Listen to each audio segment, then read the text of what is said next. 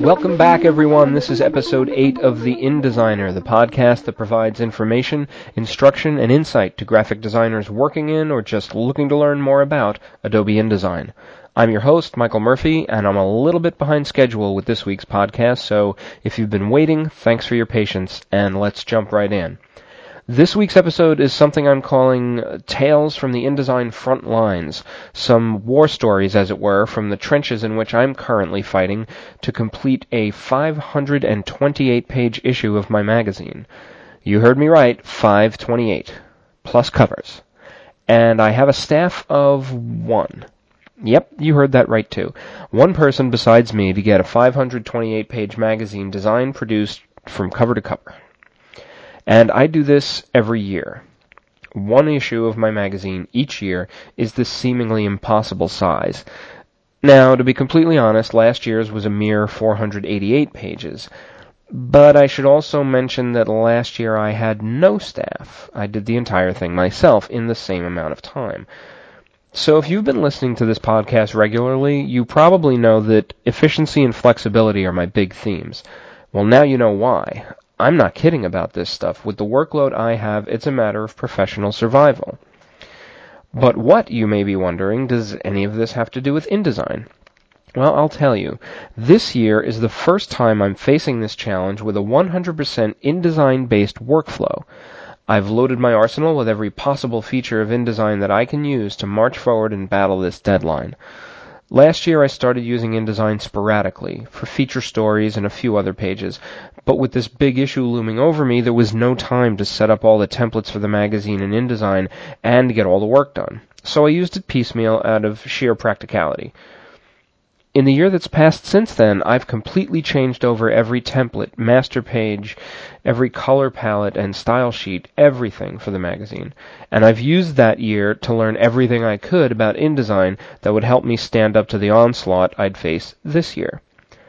Now, they say that knowledge is power, so I gained as much knowledge as I could. Books, magazines, product demos, user group meetings, you name it. But it takes more than power to win a war. It takes strategic alliances, too. So I started making them.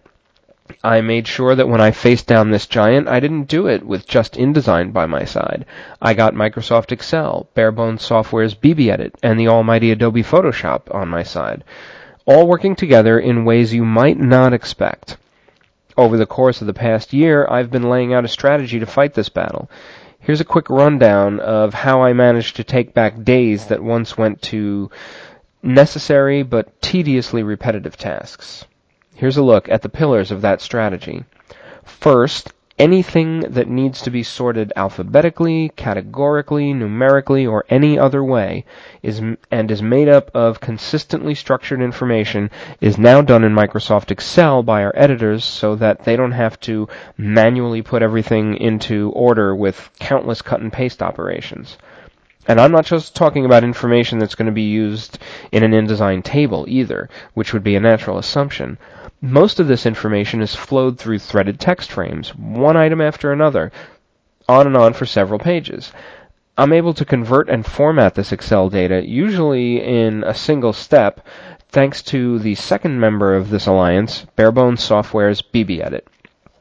Now, here's where I'm going to show my very Macintosh-centric nature, because I don't know of a text editor on the PC side that is as powerful and useful as BB-Edit. I'm sure one exists, so forgive me, PC listeners. If someone out there does know, maybe you could post information about it on theInDesigner.com. There's a feature in BB-Edit called grep pattern searching that, in combination with powerful organization in Excel and effective use of style sheets in InDesign, can literally reduce hours of work to mere minutes. It has for me. With grep pattern searching in BB-Edit, you can search for patterns, not specific bits of text, and can replace either those patterns or what exists between those patterns, or both in a single operation. If I'm not expressing this properly to make the basic concept clear, I apologize. I realize that some of this stuff may not come across as well as I might like just by talking about it, and the idea of pattern searching takes about 10 times longer to describe than it does to demonstrate. But if you want more information, I'll post some links to relevant information on the website. Basically, the great thing about grep pattern searching, as opposed to a simple search and replace, is that you can search for variable groups of text within the context of a pattern and replace only the pattern, not the variable text itself, even though you could do that too.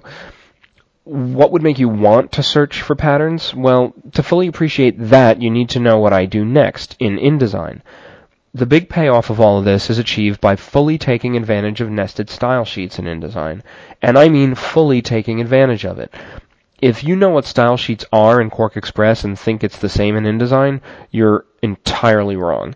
If you know what nested style sheets are in InDesign but you don't use them much, you may not have discovered some very powerful options.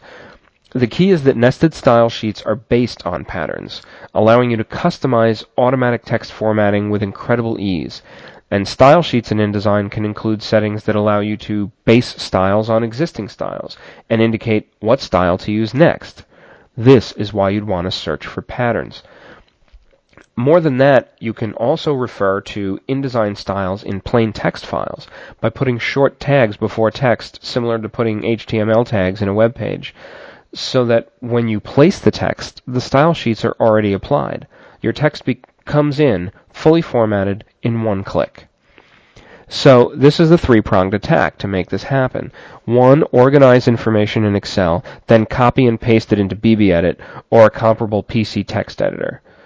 2, search for patterns in BBEdit and add style sheet tags to it. Then 3, place anything from just a few lines of text to many, many, many pages of text, completely formatted no matter how many different style sheets are used throughout it. I should also point out that you don't necessarily have to start with Excel. It does help you organize information better, but if your writers or your editors are much more comfortable in Word, maybe just have them, type everything in a specific way so that you can search for a pattern later.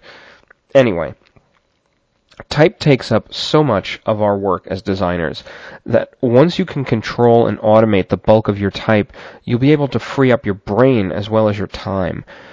The long and the short of it is, wouldn't you rather think about ways to make your design work better rather than just think about how you're going to get it done on time?